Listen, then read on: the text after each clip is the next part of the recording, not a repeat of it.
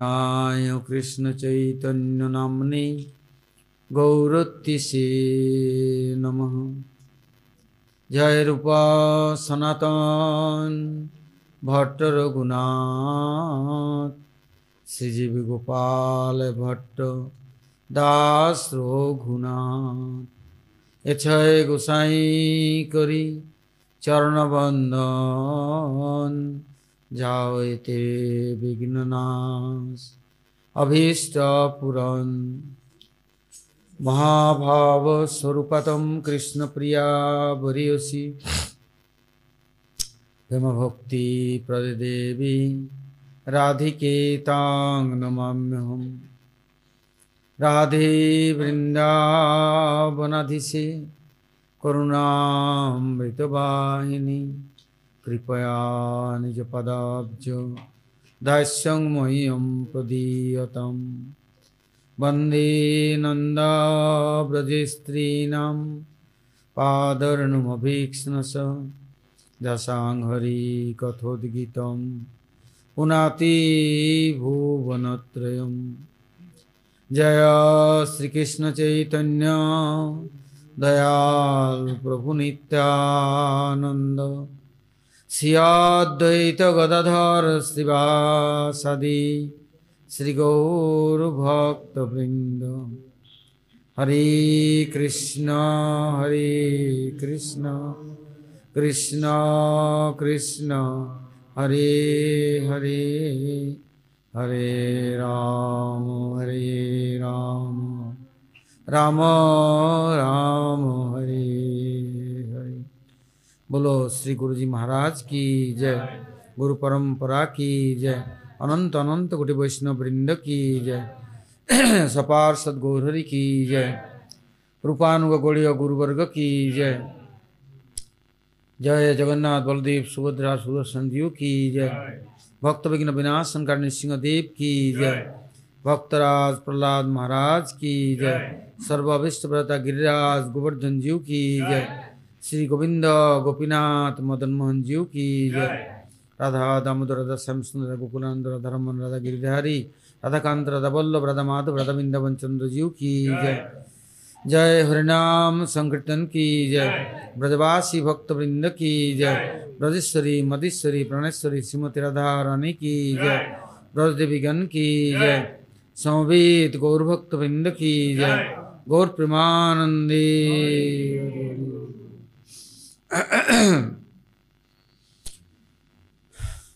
अभी हम लोग कुछ भगवान के गुणगान भक्तों के द्वारा जो कीर्तित है, भक्त लोग कैसे दिन भर रात भर भगवान की सेवा करते हैं, स्मरण करते हैं और खुद अनुसरण करते हैं, सबको प्रवृत्ति प्रदान करते हैं और सबको अनुसरण करने का शक्ति संचार करते हैं।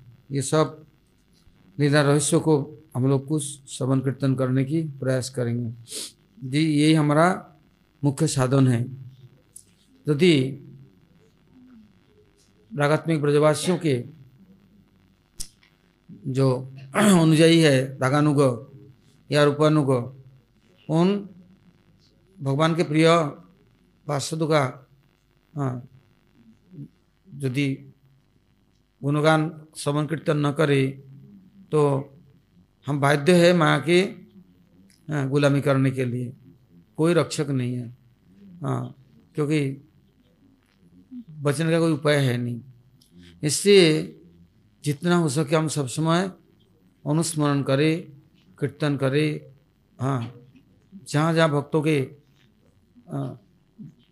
भगवान के साथ संबंध है वो सब काम लोग ध्यान करें। अभी हम लोग सुनते हैं महाराज जी के कुछ सुंदर सुंदर कथाएं। क्या महाराज जी किसी एक समय मथुरा में कुछ जमुना किनारे बड़े बड़े सब धर्मशाला हैं, तो वहाँ पर बीच बीच में महाराज जी को बुलाते और सब भक्त मंडली चारों संप्रदाय के एकत्रित होते। और महाराज के मुख्य अतिथि नहीं केवल मात्र, हाँ, वो लोग ब्रज के अनुरागी और ब्रज के परिकर जान करके उनके पास ब्रज कथा सुनने के लिए ही उनको निमंत्रण देते और वहाँ ही समस्त सभा, सब विद्वत सभा उपस्थित होते। तो वहाँ महाराज जी कह रहे हैं, देखो ब्रज के कण कण में वो प्रेमा भक्ति समाये हुए हैं। बहुत चतुर व्यक्ति हैं, इस रज से ही सब कुछ प्राप्त कर सकते हैं। कहते उद्धव जी ने वंदना किया, ब्रह्मा जी ने, हाँ, केवल ब्रह्म स्तुति नहीं, ब्रज की रज की स्तुति और वंदना की। वो भी कौन सा? कहते ब्रज में जो नंद गोप, उनके जो स्त्रियां हैं, नंद वंदे नंद ब्रज स्त्री नाम, वो स्त्रियों के चरण धूलि, बोलते एक चरण धूलि की मैं वंदना करता हूँ। और क्या कहते हैं ब्रह्मा जी, ओहो मेरे तो ब्रज में जन्म लेना सौभाग्य नहीं है, किंतु यदि ऐसा भी भाग्य हो जाए, जो मैत्रानी सारा दिन झाड़ू लगाती है, साफ करती है नालियों को, फिर शाम को आकर के पत्थरों से पैरों को रगड़ करके साफ करती है। कैसे? कहते यदि ऐसे यदि मेरा पत्थर के जन्म हो जाए, वो पत्थर से वो लोग पैर को साफ करे, तभी मेरा सौभाग्य है। ऐसे ब्रज की रज की वंदना और प्रार्थना होता है। और ऐसे रज को छोड़ करके कौन से दुनिया में जा करके कौन सा वस्तु प्राप्त करेंगे? भक्ति तो दूर रहे, क्या प्राप्त करेंगे? इसी इस ब्रजरज के लिए नाम ही है ब्रज, ब-र-ज, विशेष रज है यहाँ, इससे नाम है ब्रज। ऐसे रज, ऐसे धूली अन्यत्र कहीं नहीं मिलेगा, क्योंकि इन धूलियों में सामर्थ्य है, समस्त शक्तियों को उन लोगों ने धारण करके रखा है। जैसे मिट्टियों में शक्ति होता है, तो बीज बुदने से वो बीज अंकुरित होकर पुष्पित पल्लवित होकर फले फूले दिखा देता है। देखो मैं कैसे स्वभाव धारण किया। कौन? वो पृथ्वी देवी के जो मिट्टी है, भूमि देवी है, वो दिखाते हैं हमारे में कितना मिठास है। देखो किसी एक समय स्वामी प्रभुपाद जी जब विदेश गए, बड़े बड़े साइंटिस्ट आए, उनसे इंटरव्यू लेने और तर्क करने। आप अपना देश छोड़ करके यहाँ आए, हम लोगों को क्या दे सकते हैं आप? आपका क्या है? कौन सा हमारे पास आश्चर्यजनक चीज़ें है जो हमारे पास नहीं है? आपसे हम क्या लेंगे? आप आपका कौन सा ऐसा वस्तु है? तो मैं, आप लोग तो बड़े बड़े साइंटिस्ट है, मैं केवल एक आपसे पूछता हूँ, आपको मैं 1 टन मिट्टी दे देता हूँ, आप रिसर्च करके निकाल दो उसमें कितना अन्न है, कितना औषधि है, कितना तेल है, कितना घी है, कितने शर्करा मिठास है, और कितने औषधि है। आप यदि निकाल करके दे सकते हैं तो मैं जानूँ आप लोग साइंटिस्ट है या आपके अंदर में रिसर्च करने की सामर्थ्य है। तो उनके पास कोई उत्तर नहीं है, क्योंकि क्या निकालेंगे? पृथ्वी के ये जो कण है, मिट्टी है, धूल है, इसके अंदर में सर्वशक्ति है। कितना तेल निकाल लो, कितना घी निकाल लो, कितने औषधि निकाल लो, कितना अन्न निकाल लो, वो घटता भी नहीं है और वो कोई उसको समाप्त भी नहीं कर सकते। आज यदि जला करके खाक भी कर देंगे, फिर दोबारा मिट्टी मिट्टी में ही परिणत हो जाएगा।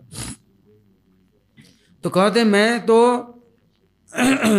ब्रज से आया हूँ, जिस हाँ, आपकी मिट्टी में कितना वस्तु है आप ये नहीं जानते। और ब्रज के रज में क्या है आपको क्या पता।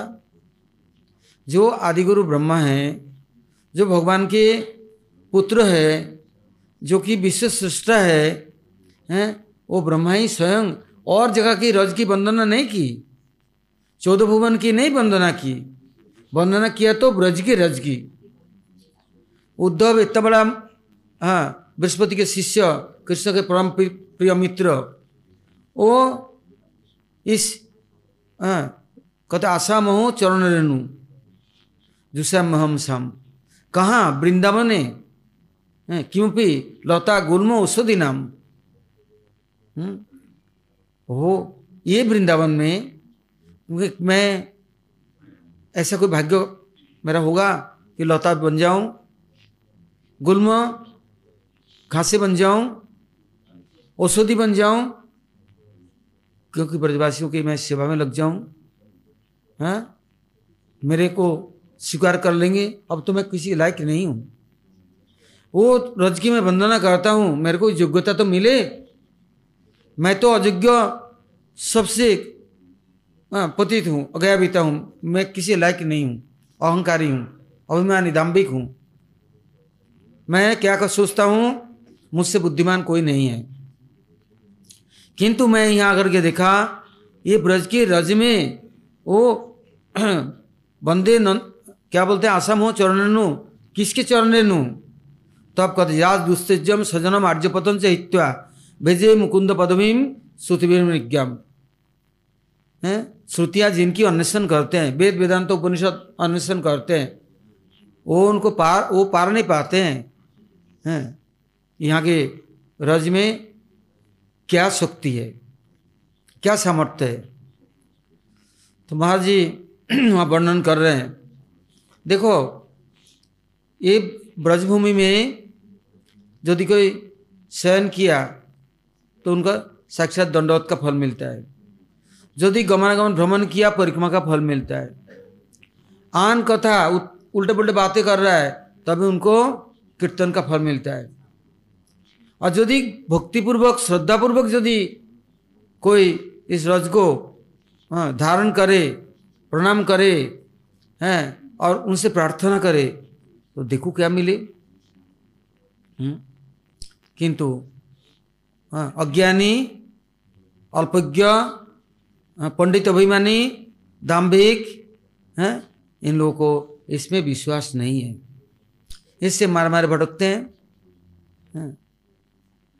तो महाराज जी उस दिन वर्णन कर रहे हैं, कहते हैं कैसे रज में इतना शक्ति आकर के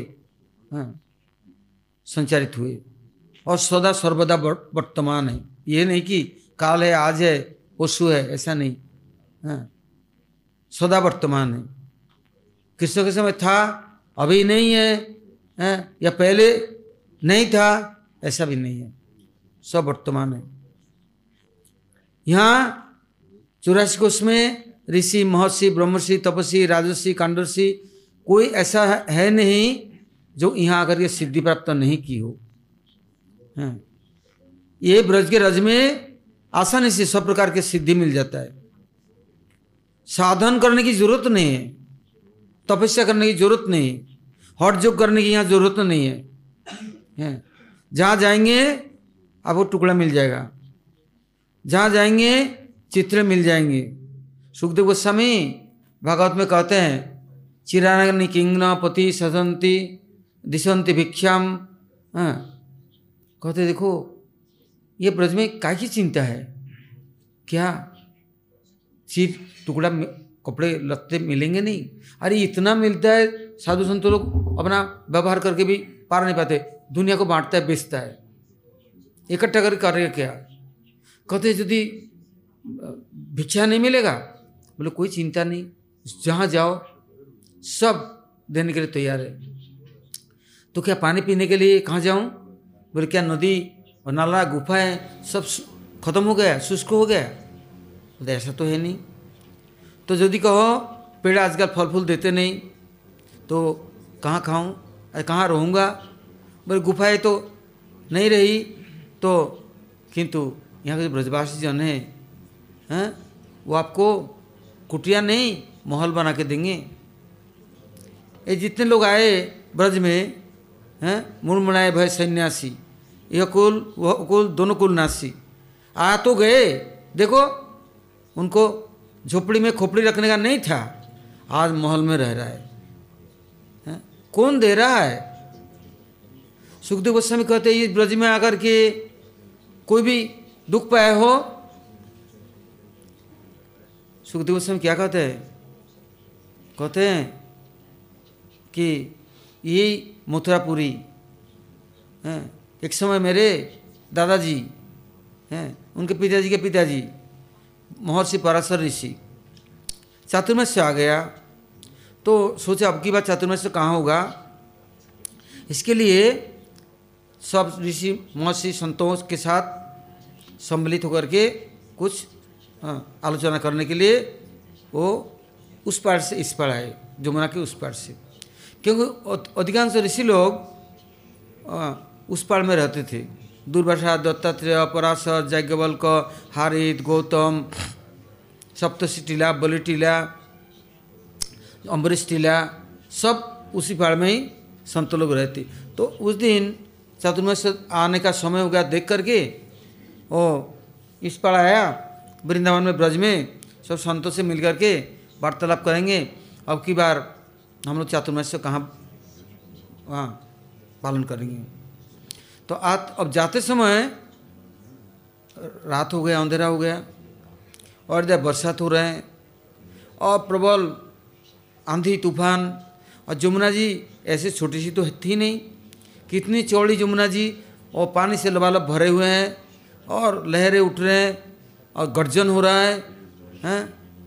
तो महाराज पराशर ऋषि जाते जाते जमुना किनारे पहुंच करके एक धीवर को, मल्लाह को कहा, अरे भाई मुझे पार कर दे, मैं पल्ली पर जाऊं, मेरा चातुर्मास्य शुरू हो रहा है, मैं रह नहीं सकता। तो बोले महाराज आज रात को ठहर जाओ, इतना आंधी तूफान है और उजाला नहीं है, बिजली कड़क रहे हैं, कुछ दिखाई देता नहीं है, और मैं वृद्ध हूँ, मैं नहीं पार कर सकता, आज रह जाओ, आपको भोजन पानी जो कुछ चाहिए हम सब व्यवस्था कर देंगे, आप विश्राम करो, ध्यान करो, जप करो, तप करो, सुबह मैं पार कर दूंगा। बोलते नहीं, मैं गृहस्थी घर में नहीं रहता और मेरे को तो अपने आश्रम में जाना है। सुने नहीं, बार बार जिद्दी करने लगे।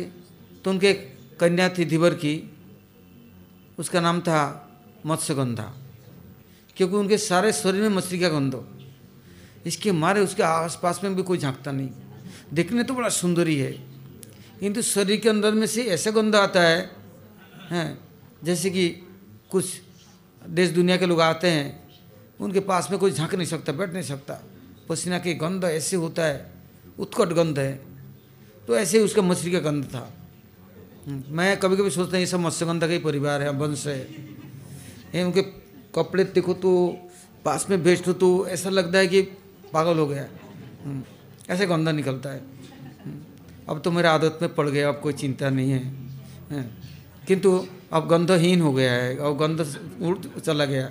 तो कहते हैं मत्स्यगंधा के गंध से धीवर को आदत पड़ गया, किंतु वो महर्षि सोचने लगे ये कैसे लड़की है, ये पानी में नहीं रहती है, मछली तो है नहीं, इसके शरीर में मछली का गंध क्यों।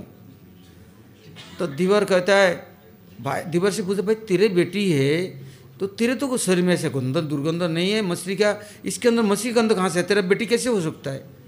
बोले महाराज मैं मल्लाह हूँ, मेरे को बड़ा मछली मिली थी, तो मछली को देखा, मरे हुए मछली, उसको पेट चिरा तो ये लड़की निकल आई, बड़े सुंदर दिखकर मैं रख ली, पाल ली और बड़ी हो गई।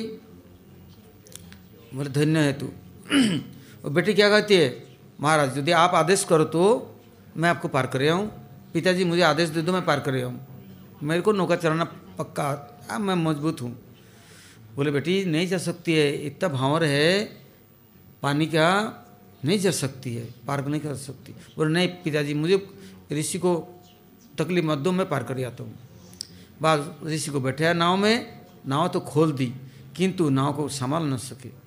इतना तेज धार है, बह के किधर जाए वो संभाल न सकी। वो जाते जाते कहीं जाकर टापू में फंस गया, अंधेरा में दिखे नहीं। और नौका कैसे उतारे? वो पानी में उतरे, नौका खींच रहे हैं, नौका उतरे नहीं। इतने बिजली कड़की।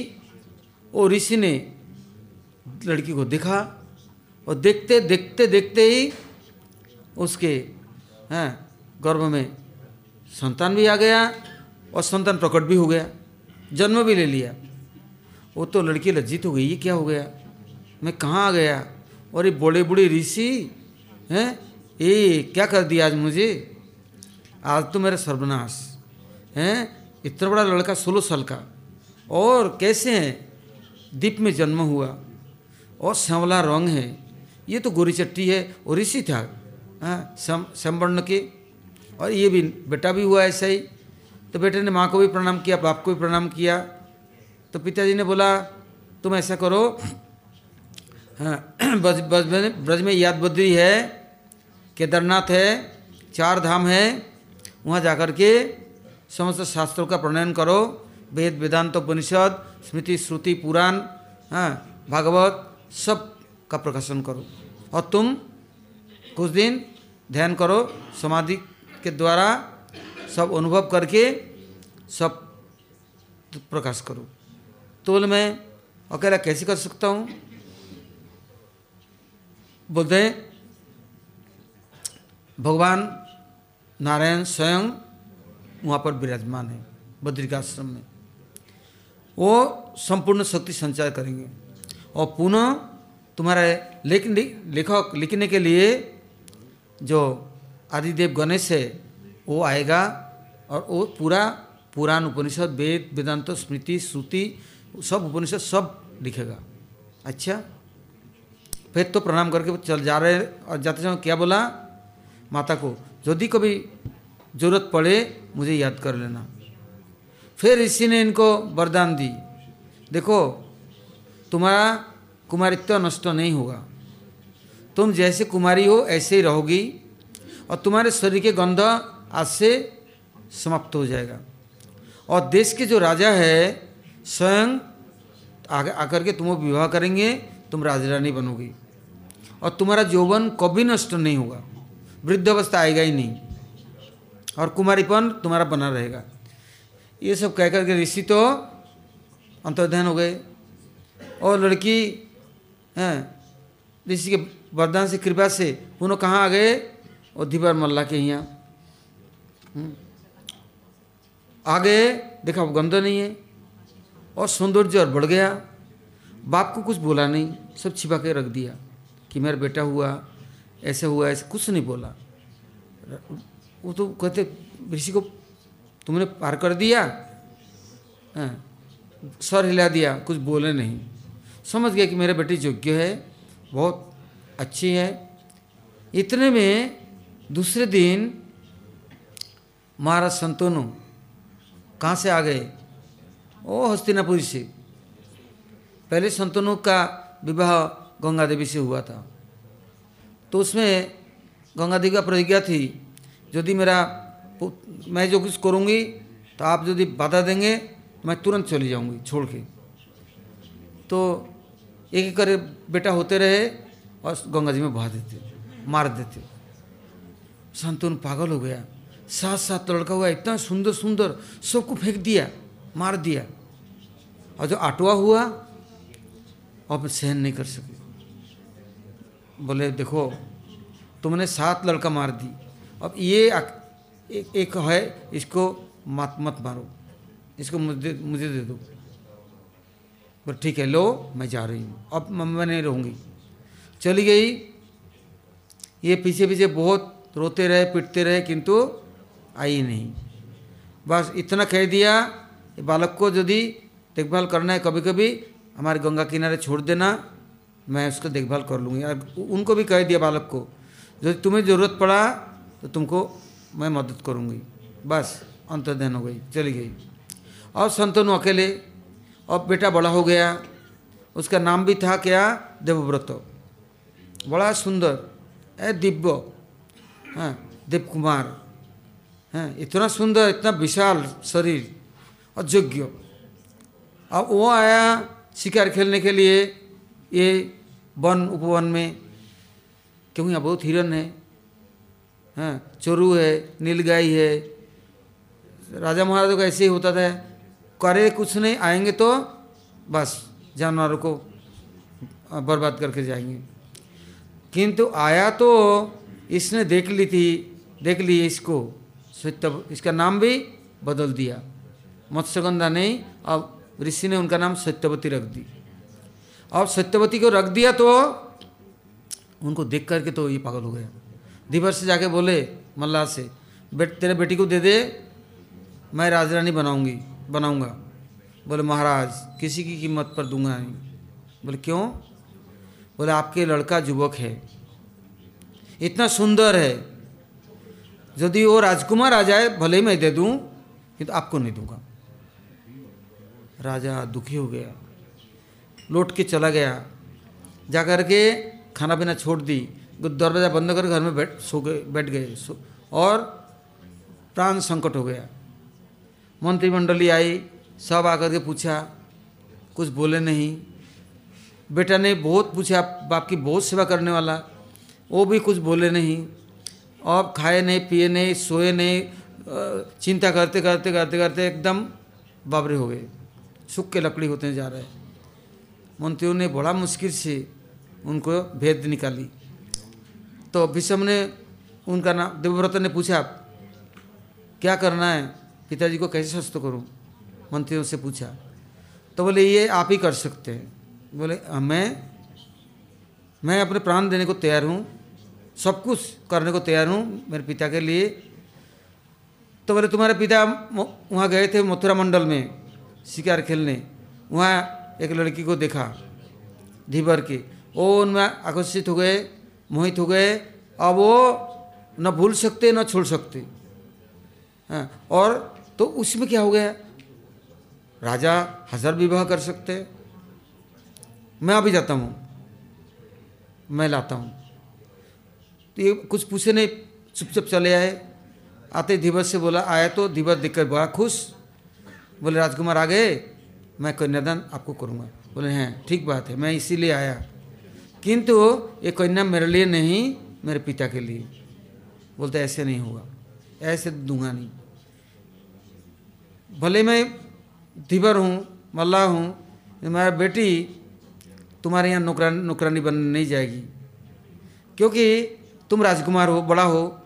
हमारे बेटी के कोई संतान होंगे, वो होंगे नौकर, हमारे बेटी होंगे नौकरानी। ऐसे दासत्वकरण तो हम देंगे नहीं। हाँ, तो बोले नहीं, मैं प्रतिज्ञा करता हूँ कि मैं राजा नहीं बनूंगा। बोले तुम नहीं बनोगे, तुम्हारा बेटा होगा तो राजकुमार, बाप बड़ा बेटा का बेटा ही राजा होता है। बोले मैं विवाह नहीं करूँगा। बोले मैं नहीं मान सकता। बोले मैं प्रतिज्ञा करता हूँ अग्नि साक्षी करके, मैं विवाह नहीं करूँगा और मुझे संतानादि नहीं, आप कन्या दे दो, मैं हमारे पिताजी से विवाह कराऊंगा। जब लेके गए तो पिताजी कितना खुश हुए, विवाह कर ली। किंतु यही पारशर ऋषि के जो पुत्र वेदव्यास हुए, उनके सुपुत्र सुखदेव गोस्वामी, वो सुखदेव गोस्वामी अब ये ब्रज की महिमाओं का कीर्तन कर रहे, वर्णन कर रहे हैं। वैष्णदेव जी ने पूरा वर्णन करके लिपिबद्ध करके रखा है। अब किंतु इस महिमाओं का प्रचार प्रसार कौन करे? तब सुखदेव गोस्वामी ये ब्रज की महिमा और ब्रज की महिमा, ब्रजवासव की महिमा, ब्रजभक्ति और ब्रज प्रेम का महिमा उन्होंने कीर्तन करना शुरू कर दी। तो कहते हैं इस ब्रज के रज में किसने यदि कोई तपस्या किया, इसका फल अनंत है, कभी समाप्त नहीं हो सकता। और कितना भी लुटेरा है लूट के ले जाए, किंतु एक चरण धूलि के वो जो सामर्थ्य है उसके एक पासंग में भी नहीं ले सकता, कुछ कर सकता। तो महाराज जी वर्णन कर रहे हैं, इससे इस ब्रज की इतनी महिमा है, अन्यत्र लाखों करोड़ वर्ष साधन तपस्या करे कोई, किंतु ब्रज के लिए मन मन स्मरण कर ली, प्रणाम कर ली, वहाँ बैठ के भी उनको सिद्धि मिल जाएगी। इसलिए आप लोग हैं ये ब्रज में हैं केवल वास करने से नहीं होगा, खटमल और मच्छर की तरह।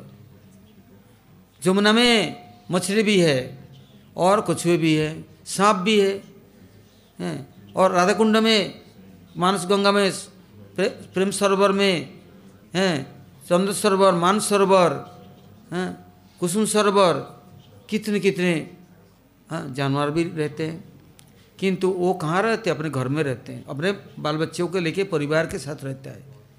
तो यहाँ आकर के यदि ऐसे ही हम घर गृहस्थी में रह करके फंस गए हैं, किंतु भगवान को भूल गए, तो सारा दिन किसकी याद कर रहे हैं? रामा सामा जदू मधु उल्लू बिल्ली अंटी मंटी घंटी हैं, दिन रात याद करते हैं, जब करते हैं उनके नाम की माला ही चलता है, प्रभु स्मरण तो नहीं होता। फिर भी यहाँ रहने से कानों में कभी पड़ जाएगा, कभी महाप्रसाद खा ही लेगा, नहीं तो चरण के राज उड़ करके घर के चारदारी बंद करने से भी वो रज प्रवेश कर ही जाएगा, आप बंद नहीं कर सकते। ये रज में इतना ताकत है, आप सोने का महल बना लो, उसके अंदर में भी चले जाएंगे। और अन्यत्र ऐसा नहीं होता। और ऐसे आएगा, कैसे आएगा? और पहले तृणावर्त लेके आया था, उस समय प्रसंग में याद आ रहा है, तृणावर्त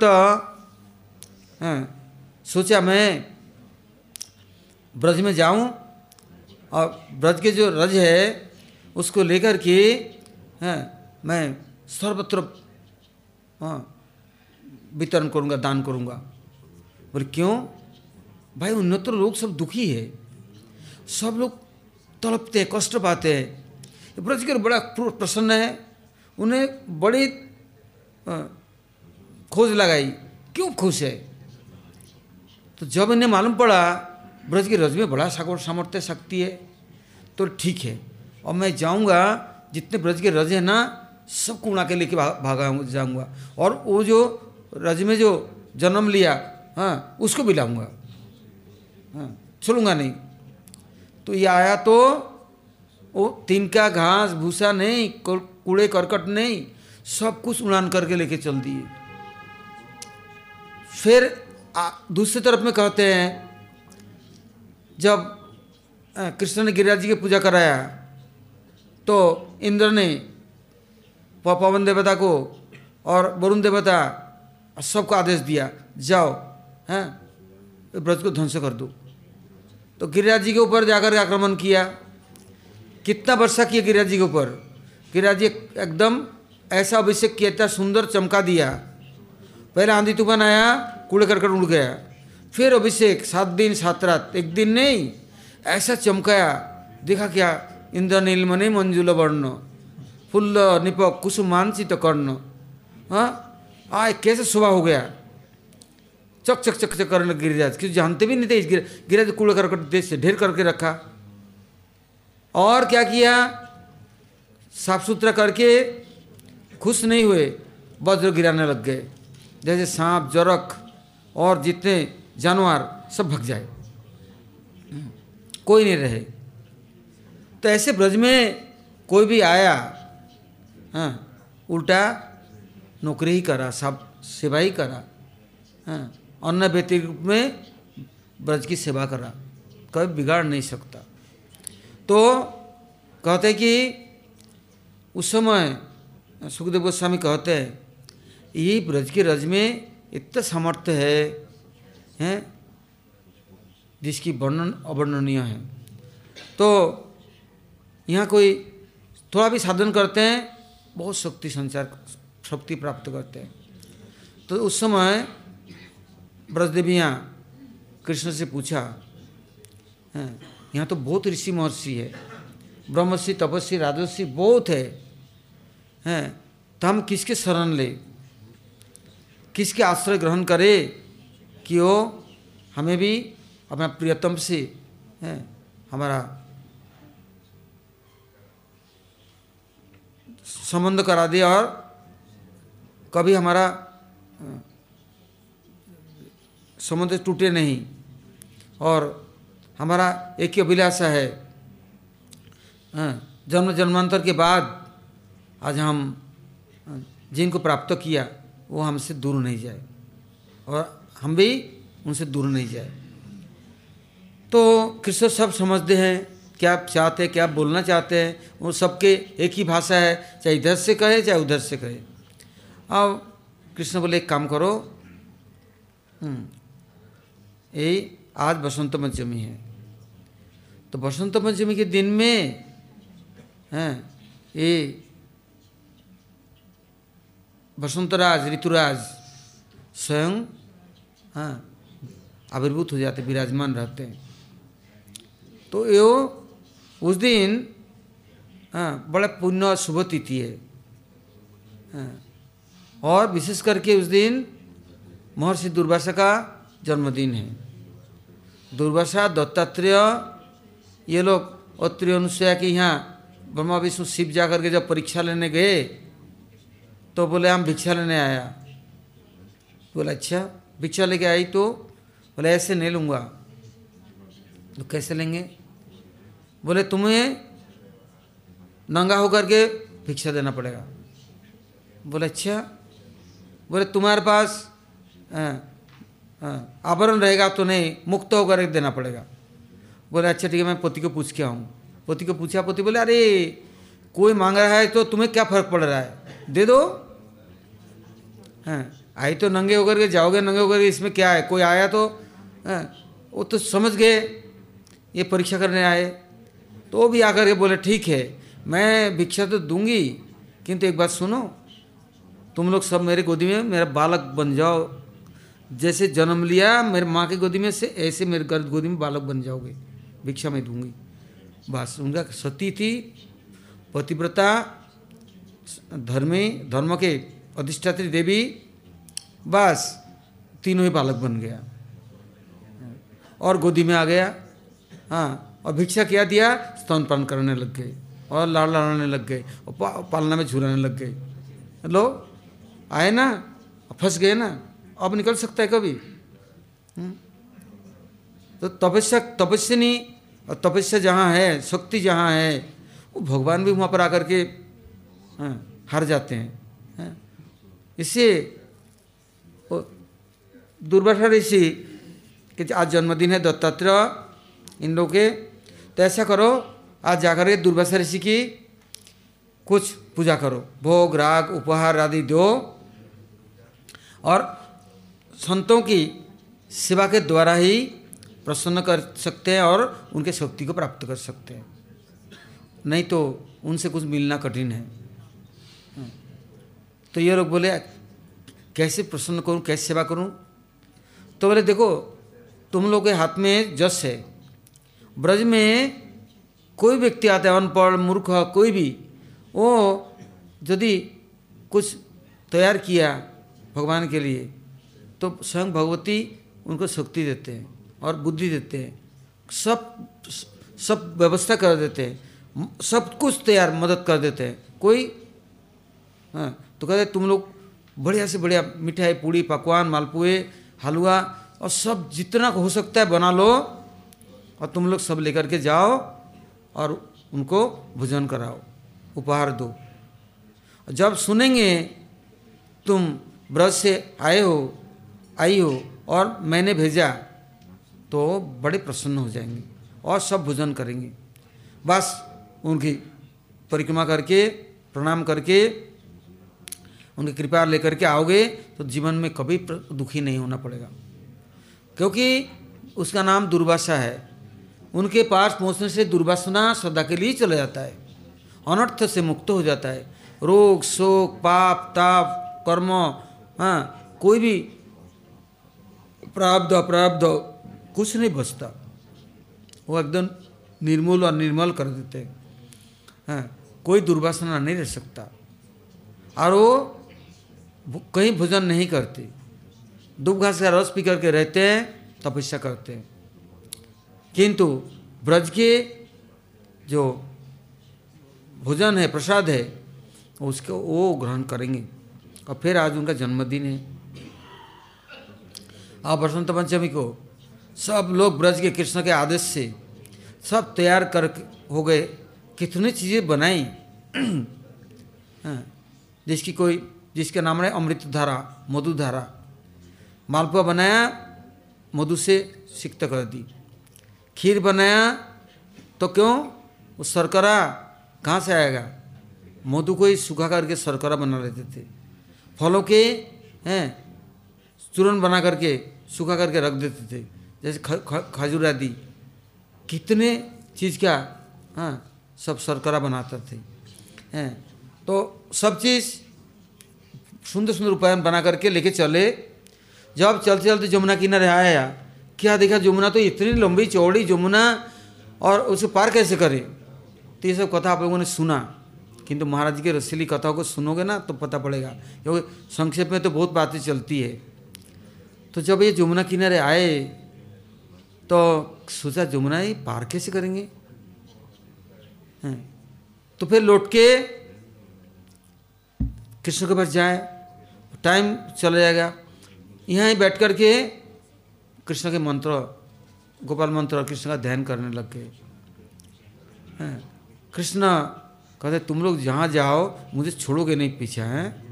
अरे एक दिन तो मुझे छुट्टी मिलता कम से कम, अभी फिर भी याद कर ली, छोड़ोगे नहीं। बोले हम तो चिरकाल के लिए बंधन बांधने के लिए जा रहे हैं, छोड़ने के लिए थोड़ी ना जा रहे हैं। हम तो चाहते चिरकाल के बांध के रखे अपने पास। तो बोले हम अब जमुना कैसे पार करें। बोले एक काम करो, तुम लोग तैर करके पार कर जाओ। बोले हमारे मीठे बेटे सब कुछ नष्ट हो जाएगा। बोले एक काम करो, नौका बुलाओ, नाविक पार कर देगा। बोले भाई इतना लाखों करोड़ों कितने नौके पार कर, कब तक पार करेंगे। बोले तो मैं क्या करूं, नहीं तो मैं तुम लोगों को पकड़ पकड़ के फेंक दूं इस पार से उस पार। बोलते हैं रामलीला में तो सेतु बांधा, अब यहाँ तो काम्यवन में सेतु बंधा रामेश्वर है, तो नदी जमुना के ऊपर पुलिया बांध दो, हम पार करके जाए। तो कृष्ण बोले भाई अभी समय नहीं है पुलिया बांधने की, टाइम तो लग रहा है। आपको कुछ नहीं टाइम नहीं लगता, आप इच्छा करने से हो जाता है। और ठीक है मैं जमुना जी को कह देता हूँ क्या, जैसे मेरे पिताजी पार करके मेरे को लेके गोकुल गए थे, ऐसे तुमको भी पार करके ले जाएंगे। तो कृष्ण ने कहा कि नहीं, क्या कहा उन लोगों को, देवियों को कहा जमुना जी से बोलो कृष्ण ब्रह्मचारी है। कृष्ण ने कभी भी किसी स्त्री का मुख भी नहीं देखा, बात भी नहीं की, और कभी किसी से कोई मतलब नहीं रखते, कभी किसी को चिंता भी नहीं की। ऐसे कृष्ण ब्रह्मचारी है, अकुमार हैं, तो आप रास्ता दे दो। बस उन लोगों ने सबने कहा जमुना जी से। देखा जमुना जी का पानी इधर भी हो गया उधर भी हो गया, बीच में सुंदर रास्ता निकल आया, इतना सुंदर, और घास फूल फल बगीचा, ऐसा लग रहा है कि कौन से देश दुनिया में आ गया। बस सब लोग पार करते हुए हैं, कृष्ण कीर्तन करते करते हैं, गोविंद दामोदर माधवेति, और ना जाने कितना कीर्तन वो जानते हैं। कीर्तन करते करते दुर्वासा ऋषि के आश्रम पहुंच गए। जाकर के देखा ऋषि के आश्रम, क्या सुहावना है। कितने वर्णन देते हैं पुराणों में कि देखो वहाँ सारे देवता लोग अपने सेवक बन करके आकर के झाड़ू लगाने से और फल फूलों के रक्षा सिंचाई करना, कैसे सुंदर। उसका नाम था ईसापुर, अब तो ईसापुर कर दी, किंतु नाम था, कोई भी इच्छा लेकर कोई जाए उसका इच्छा पूर्ण हो जाता, तो ईसापुर कर दी। नहीं तो ईसापुर था सबसे पूज्य श्रेष्ठ स्थान था, जहाँ जाने से सबके हृदय निर्मल पवित्र, और जो कुछ मांगने के पहले ही सब कुछ मिलता। तो ऐसे ऋषि का आश्रम, देखा कितने उनके जन्मदिन मनाने लाखों करोड़ों देवी देवता कहाँ कहाँ से सब आए हैं, सब उनको प्रणाम करेंगे, आशीर्वाद लेंगे, उपहार देंगे।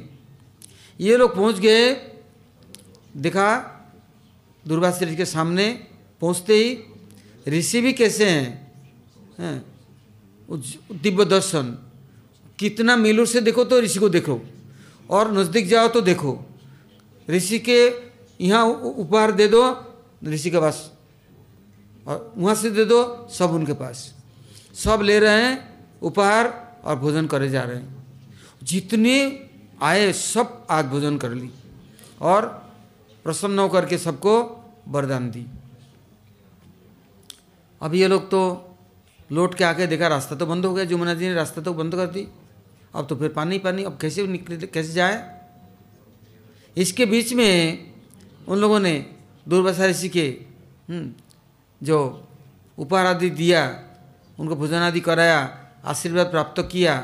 उन लोगों ने सोचा ऐसे जो सुंदर ब्रज में संतों के आश्रम है, जहाँ आने से हृदय प्रसन्न हो गया, कैसा आनंद में हम डूब गए। ऐसा लगता है हम कृष्ण से, श्याम सुंदर से अपना ऐसे उनके प्रीति अर्थात प्रेम रस में सराबर हो गए कि वहाँ में कितना स्नेह करते हैं, वो सब अनुभव होने लग गया। इसको बोलते हैं दिव्य संदेश। वो लोग बड़े उदारता देख करके बड़े प्रसन्न हो गए। उस समय फिर आया, अब कृष्ण को जाके उनके गुणगान सुनाएंगे और कृष्ण को भी प्रसाद देंगे। तो वो लोग बर्तन खाली लेकर के चले, किंतु आते समय वहाँ के जो उनके जो प्रसाद उच्छिष्ट के कण गिरे थे, थोड़ा बहुत इधर उधर से संग्रह कर लिया, जा रहे हैं। और फिर यमुना जी रास्ता नहीं दे, फिर दोबारा गए, महाराज हम लोग कैसे पार करके जाए। अब तो ऋषि ने क्या कहा, देखो हमने यदि जीवन में कभी भोजन नहीं किया, कुछ अन्न जल ग्रहण नहीं किया हो, तो यमुना जी से बोलना। ऋषि ने कहा उसने जीवन में कभी कुछ स्पर्श नहीं की, कुछ अन्न जल ग्रहण नहीं की, तो अब रास्ता दे दो। वो लोग बोले जैसे गुरु ऐसे चेला, टक दोतार फुटोमाला। बताओ कैसे गुरु है, कैसे चेला है। चेला भी क्या बोलता है और गुरु कैसे बोलता है, बड़ा आश्चर्य की बात है। फिर इसी से पूछा आपने इतना भोजन कर लिया, हम लोगों ने आपको दिया। बोले मैंने, तुमने हमें दिया, हम अपने प्रियतम को प्रभु को दे दिया। तुम इधर लाए, मैंने उधर दे दिया। हमारा कर्तव्य है जो कुछ आता है सर्वस्वम गुरुवे दद्यात्।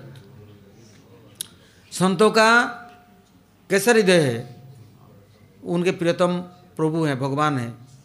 जो कुछ करते हैं, जो कुछ बोलते हैं, जो कुछ ग्रहण करते, सब कुछ भगवान के लिए समर्पण कर देते हैं।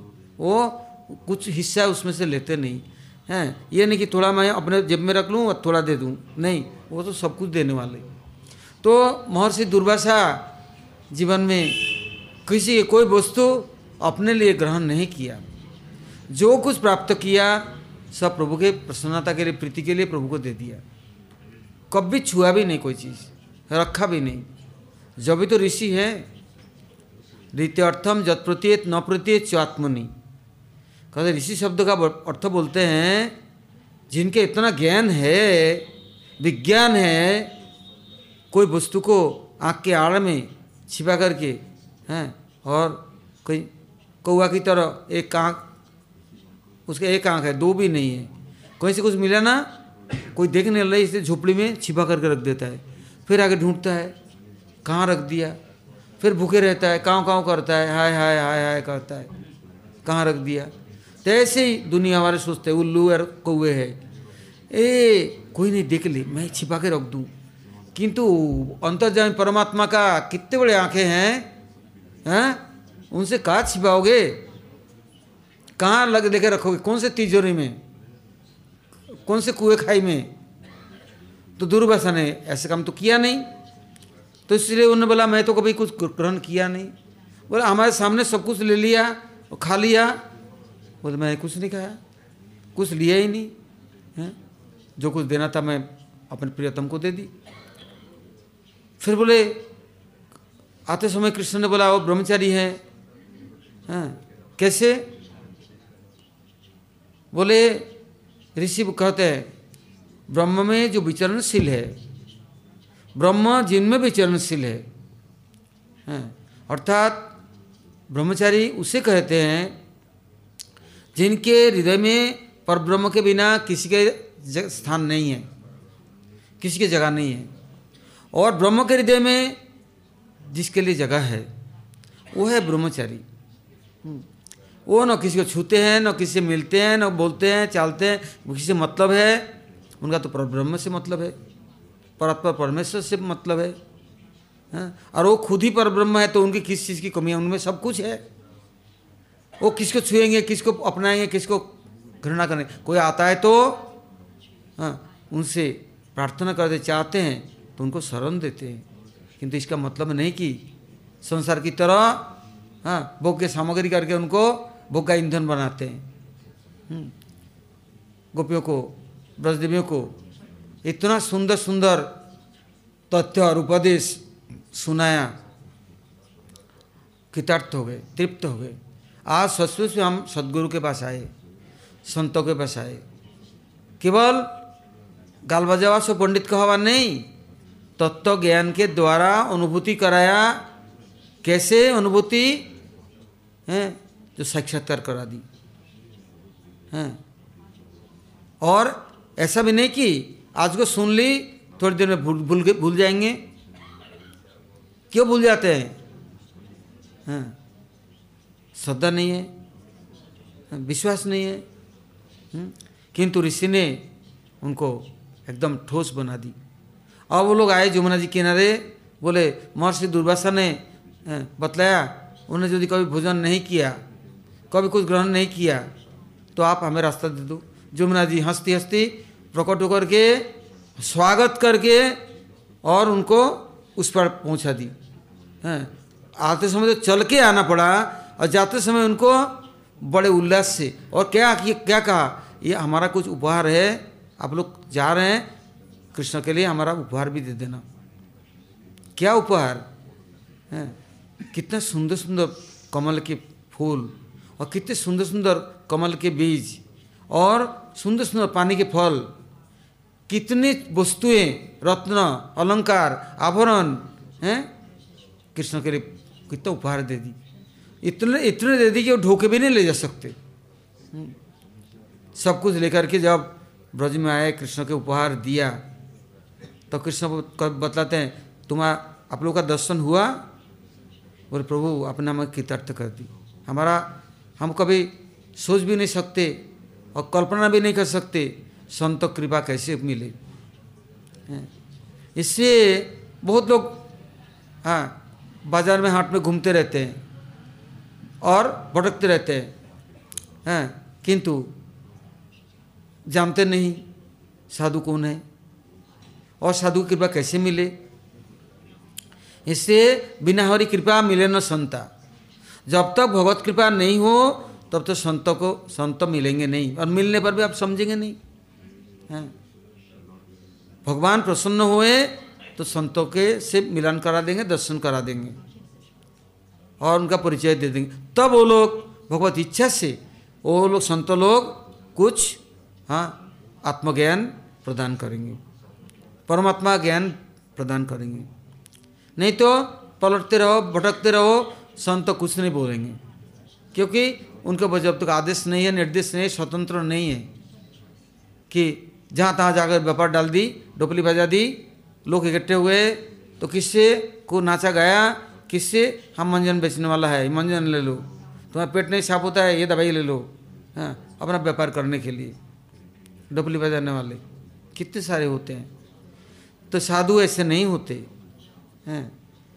तो अब गुरुजी कहते हैं इससे संतों की कृपा प्राप्त करने के लिए भगवान से प्रार्थना करो। भगवान जब कृपा करेंगे तो उस संतों से मिलाएंगे और तब संत लोग कृपा पूर्वक भगवत तत्व ज्ञान देंगे। एक दूसरे के लिए कैसे हैं मित्रवत व्यवहार करने वाले परम मित्र हैं। तब महाराज जी ने व्याख्या किया अहोभाग्यम अहोभाग्यम नंद गोप ब्रजौकसम जर्मित्रम परमानंदम पूर्ण ब्रह्म सनातनम।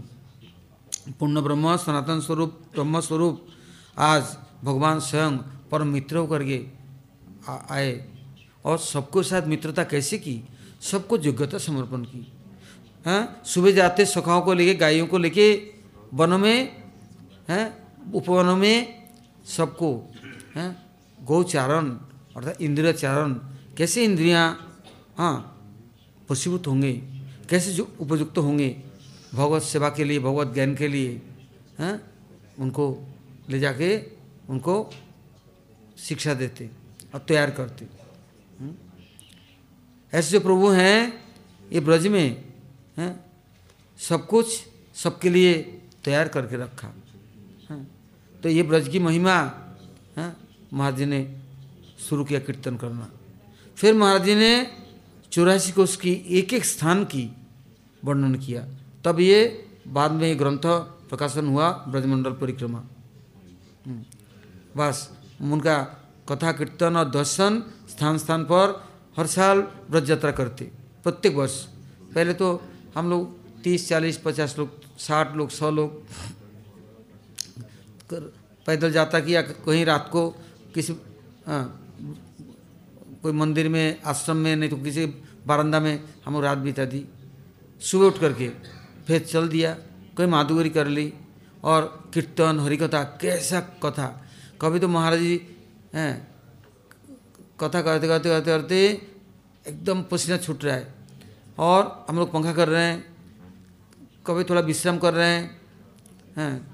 किसी ब्रह्मचारी की गोदी में सर दे दिया, कोई पैर पलट रहे, पाद सम्मान कर रहे हैं, आंखों से आंसू बरस रहे हैं और कथा कीर्तन कर रहे हैं। कैसा सुंदर सुंदर कथा है। तो वो सब ब्रजमंडल परिक्रमा में तो इतना तो प्रकाशन नहीं है, किंतु जो लोग साक्षात्कार किया वो यदि उस सब लीलास्थलियों का वर्णन करे तब मालूम पड़ेगा कैसे एक एक स्थान है और कैसा महिमा है। और ऐसे ऐसे स्थानों में जाते, आज का जैसे 84 यात्रा उठता है, ऐसे नहीं। प्रत्येक जैसे विश्वभानुपुर बरसाना गए तो वहाँ से कहाँ चिक्सोली, कहाँ रंगीली, कहाँ सुनहरा, कहाँ करेला, कहाँ आकामाई, ऊंचा गांव, प्रत्येक सखियों के स्थान में जाना और सब जगह का वर्णन करना और वहाँ के टुकड़ा माधुकरी लेना और किसी ब्रजवासियों के या कहीं रात्रि यापन करना। ऐसे धीरे धीरे धीरे धीरे करके ब्रज में इतना महाराज के प्रति लोग श्रद्धालु आसक्त हुए, क्योंकि जहाँ रात को रहते वहाँ कीर्तन होता, आज सब इकट्ठे हो जाते, कथाएँ होता। सुबह चलते थे तो जाने देते नहीं, महाराज जी माठा तैयार हो गया, छाछ तैयार हो गया और हाथ का रोटी तैयार हो गया। अब नहीं, ऐसे नहीं जा सकते। एक एक रोटी टुकड़ा ले लो। महाराज बोले नहीं, हम बैठ के तो इतना लोग, अब इतना नहीं, हम सबके घर में एक एक टुकड़ा लेंगे। बाद में क्या कहते, महाराज इतने लोगों के लिए ब्रज परिक्रमा जाते, सब एक एक गांव मिल करके या 4-5 गांव मिल करके 3000-4000 लोगों के लिए रोटी बना देते, सुबह तैयार हैं, और माठा ड्राम के ड्राम भर देते हैं, गुड़ रख देते हैं। और कुछ कुछ गांव में तो ऐसा 10-20 गांव मिल करके वहाँ कोई मालपुआ बना रहा है, कोई पूड़ी बना रहा है। हम तो सूर्यकुंड जाते, छोटी भरना बड़ी भरना होके, वहाँ तो जाके देखते तो पुए के सेक करके कितना ढेर कर दी। कैसे, जबकि महाराज ये सब कथा कीर्तन शुरुआत की थी। ब्रज में ऐसा कोई गांव नहीं जहाँ आखिरी में तो ऊंचा गांव में महाराज जी को समस्त बरसाना के गुरु और पांडवों ने मिल करके उनका पुष्पाभिषेक करके उनको युगाचार्य की उपाधि दी और उनके कितना सम्मान किया, कितना नौछावर की। कहते आप हमारे ब्रज के सबके गुरु हैं। बड़े बड़े आचार्य आए किंतु गलियों में भित्तियों में और सबके साथ ऐसा प्रेमपूर्वक व्यवहार, ये तो न देखे न सुने तो पता नहीं चल सकता। आज भी जितना लोगों के अंदर में आत्मीयता बोध है, ये तो केवल मैं उसी समय कुछ समय जब जाता था उस समय तो देखता था। और कितने महाराज जी सबको महाराज जी कहते देखो ये ब्रजवासी यदि कभी तुम्हें कुछ देने आए, जैसे कुछ पैसा दे दी, कुछ सामान दे दी, बोले नहीं लेना नहीं, ये हमारे पिता के समान है, ये पालन पोषण करते हैं हम लोग को, खेती करते हैं, गायों को पालते हैं, कितना कष्ट करते हैं, और हम तुम लोग उनसे भी पैसा लोगे किस लिए?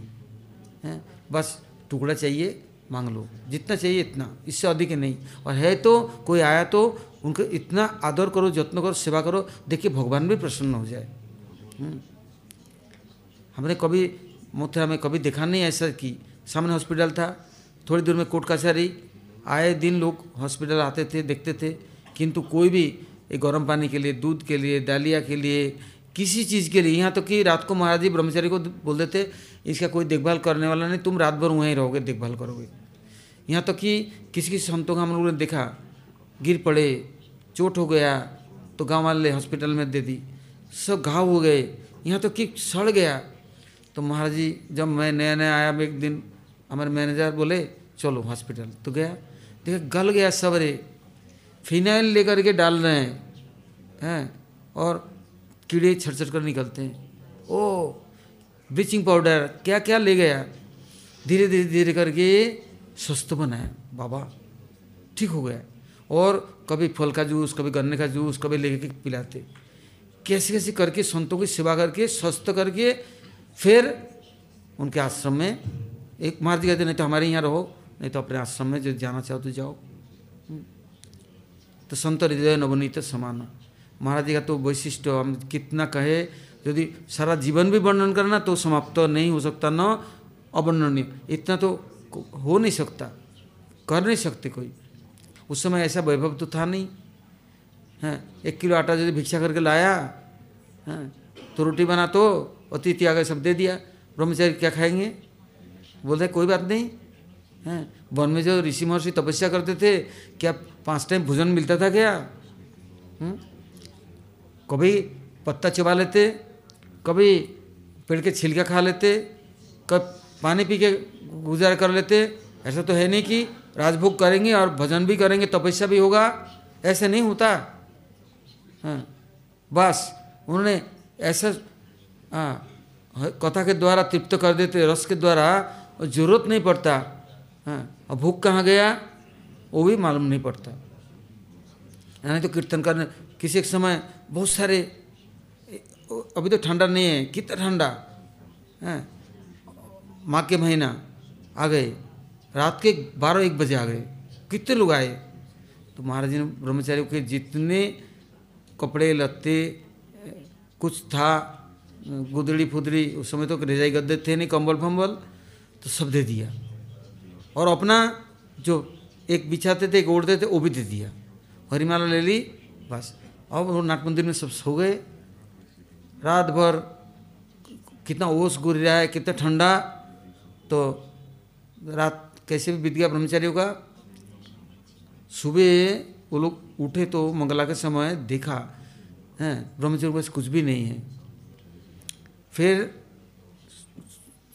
सुबह बालभोग टालभोग होने के बाद वो लोग जा रहे हैं, जाते जाते बोला महाराज जी कुछ 2-1 ब्रह्मचारी हमारे साथ दे दो, हम कुछ आश्रम के लिए कंबल टम्बर रजाई कुछ दे देंगे। महाराज जी बोले चाहिए नहीं। बोले आप कल रात भर आपने अपने कपड़ा भी दे दी, सब दे दी, अब ठंडा में ठिठुरते रहे। बोले देखो भाई, कितने सड़कों में और कितने गली कुचरों में, कितने पड़े हुए हैं झोपड़ी में बाहर में, तो कितने पशु है, तो उन लोगों को कौन उड़ाता है रजाई, कौन गद्दा उड़ाता है देता है, कौन चादरा देता है, कौन उनको देखभाल करता है? प्रभु सबकी रक्षा करते हैं। हारी बीमारी दुखारी सुखे दुखे समकृत लाभालाभ जय तथा युद्धा युद्ध प्राप्रम नव्यामावशी। सुख दुख की जोड़ा है, लाभ हानि जस बजस ये चिरकाल रहेगा। घबराने से कोई लाभ नहीं है। आज 56 भोग है, काल को सूखे टुकड़े भी नहीं मिले, उसके लिए तैयार रहना चाहिए। वो लोग बहुत दुखी हुए, लज्जित हो गए। फिर गाड़ी भर के रजाई गद्दा कंबल तकिए सब भेज दिए। वो लोग कहीं जा रहे थे और कुछ असुविधा हो गया तो मठ में आके स्थान लिया था, किंतु ठाकुर जी की इच्छा थी कितने सामान भेज दिए। जब से तो मैंने कभी कमी देखा नहीं। तो भगवान सब कुछ देखते हैं। 56 भोग है, किंतु अपने लिए कभी नहीं सोचना चाहिए कि पहले से उठा करके छिपा करके रख दूँ। उसमें भी खाने जाओगे ना तो देखो कीड़े पड़ गए उसमें। चोरी का अन्न कैसे होता है? इसलिए वो ही अमृत है, परम अमृत है। सबको भोजन करा करके यदि बच गया जो के अवशिष्ट वो टुकड़ा लोगे, परम अमृत है। उसमें कभी कष्ट नहीं है, कभी दुख नहीं है। इसलिए वो जो विचार और आचरण है संतों के दोनों एक होता है। महात्माओं का ये नहीं कहते कुछ करते कुछ, ऐसे होता नहीं। दोनों ही करनी कथनी एक होता है और जीवन में उसके लिए तैयार रहते हैं। अब हम लोग काल सुनेंगे आगे का कथा। गौर ब्रह्मानंदी।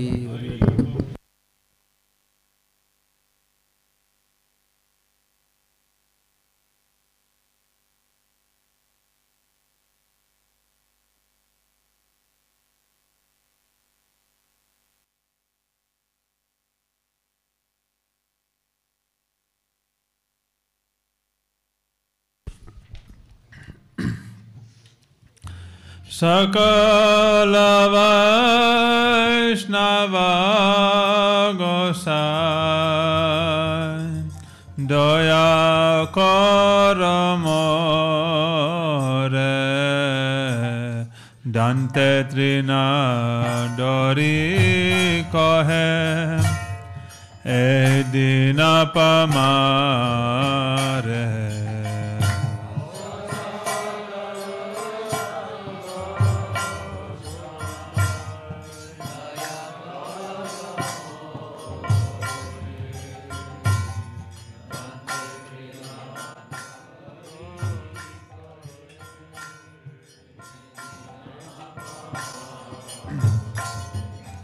सकल वैष्णव गोसाई दया कर मोरे, दंते तृणाधरी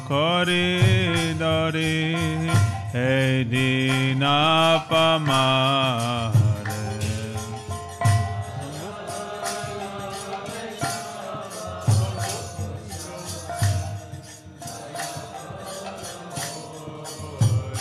पागल बच्चा है।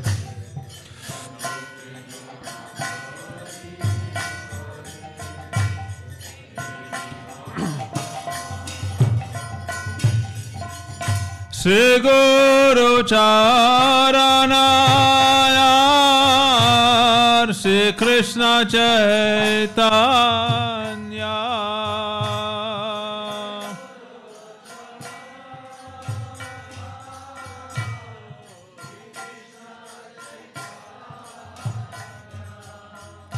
पाद पद्मा पाया मोरे कर धन्य।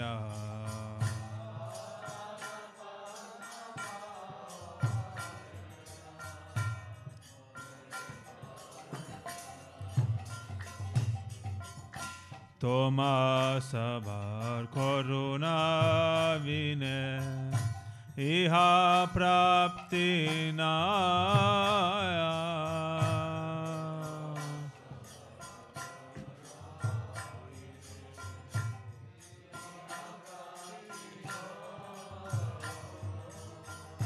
विशेषयाज्ञामयी कहिलो निश्चय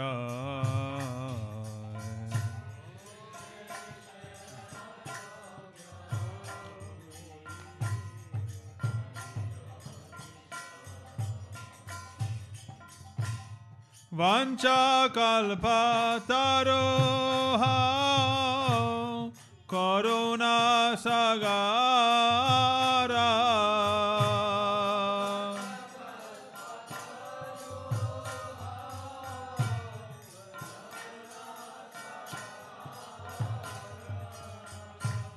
Eita Parasamoi Doriye Antara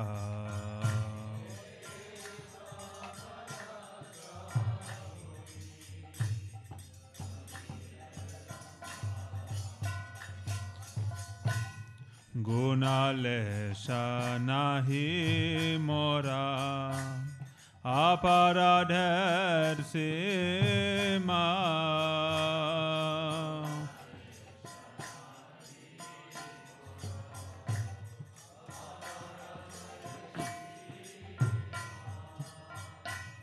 Ama uddhare aloke dekao mahima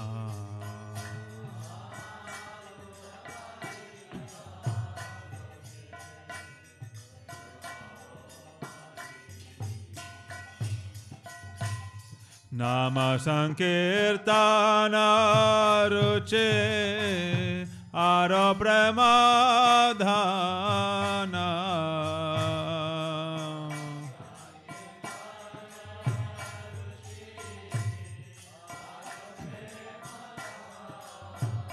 Prabhu Nam Sankirtana Ruche Ara Pramadhana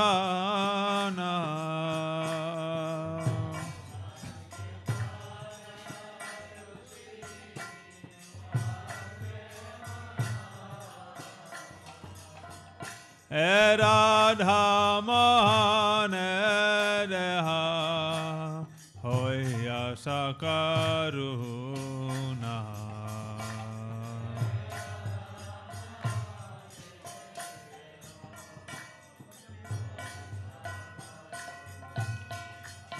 Asakala Vaishnava Gosai Doya Koramore Dante Trina Dhori Kohe Edina Pamare Saka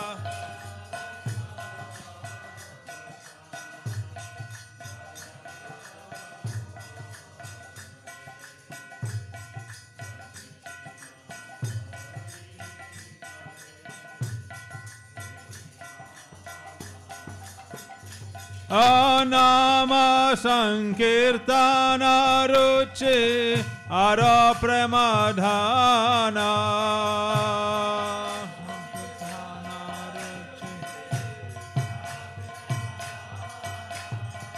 Radha Mohane Deha Hoya Sakaruna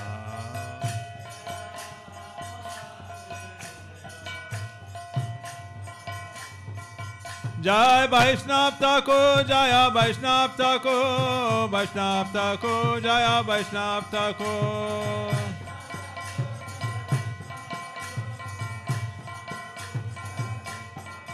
Jaya Vaishnav Thakur, Jaya Vaishnav Thakur, Vaishnav Thakur, Jaya Vaishnav Thakur.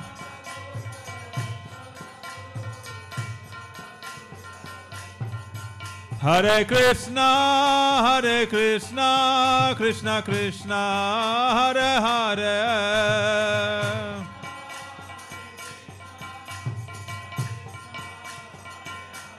Hare Rama, Rama Rama, Hare Hare.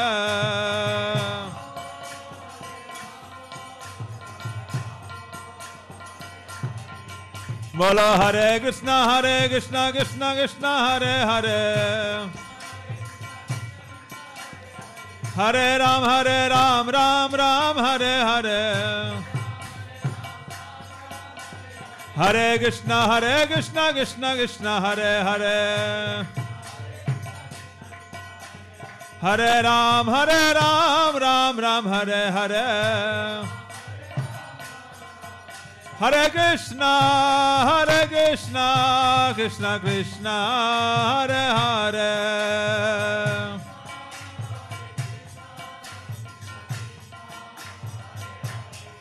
हरे राम राम राम हरे हरे,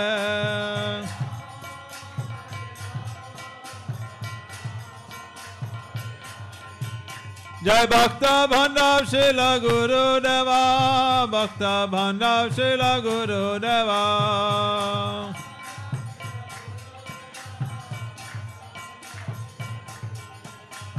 सपार्षदा श्रील गुरुदेवा, सपार्षदा श्रील गुरुदेवा,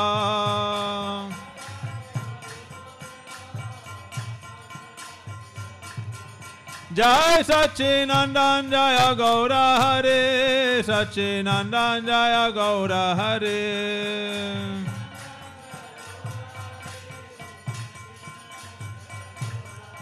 जय राधे जय कृष्णा, जय राधे जय कृष्णा,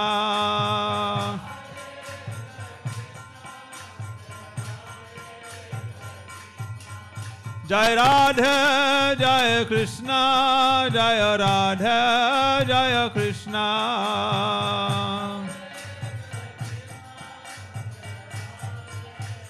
निताय गौर हरि बोल, हरि बोल, हरि बोल, निताय गौर हरि बोल,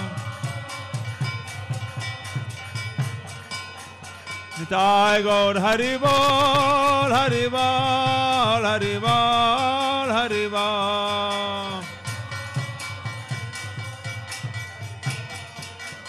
निताय गौर हरि बोल, हरि बोल, हरि बोल, हरि बोल, हरि बोल, हरि बोल, जय निताय गौर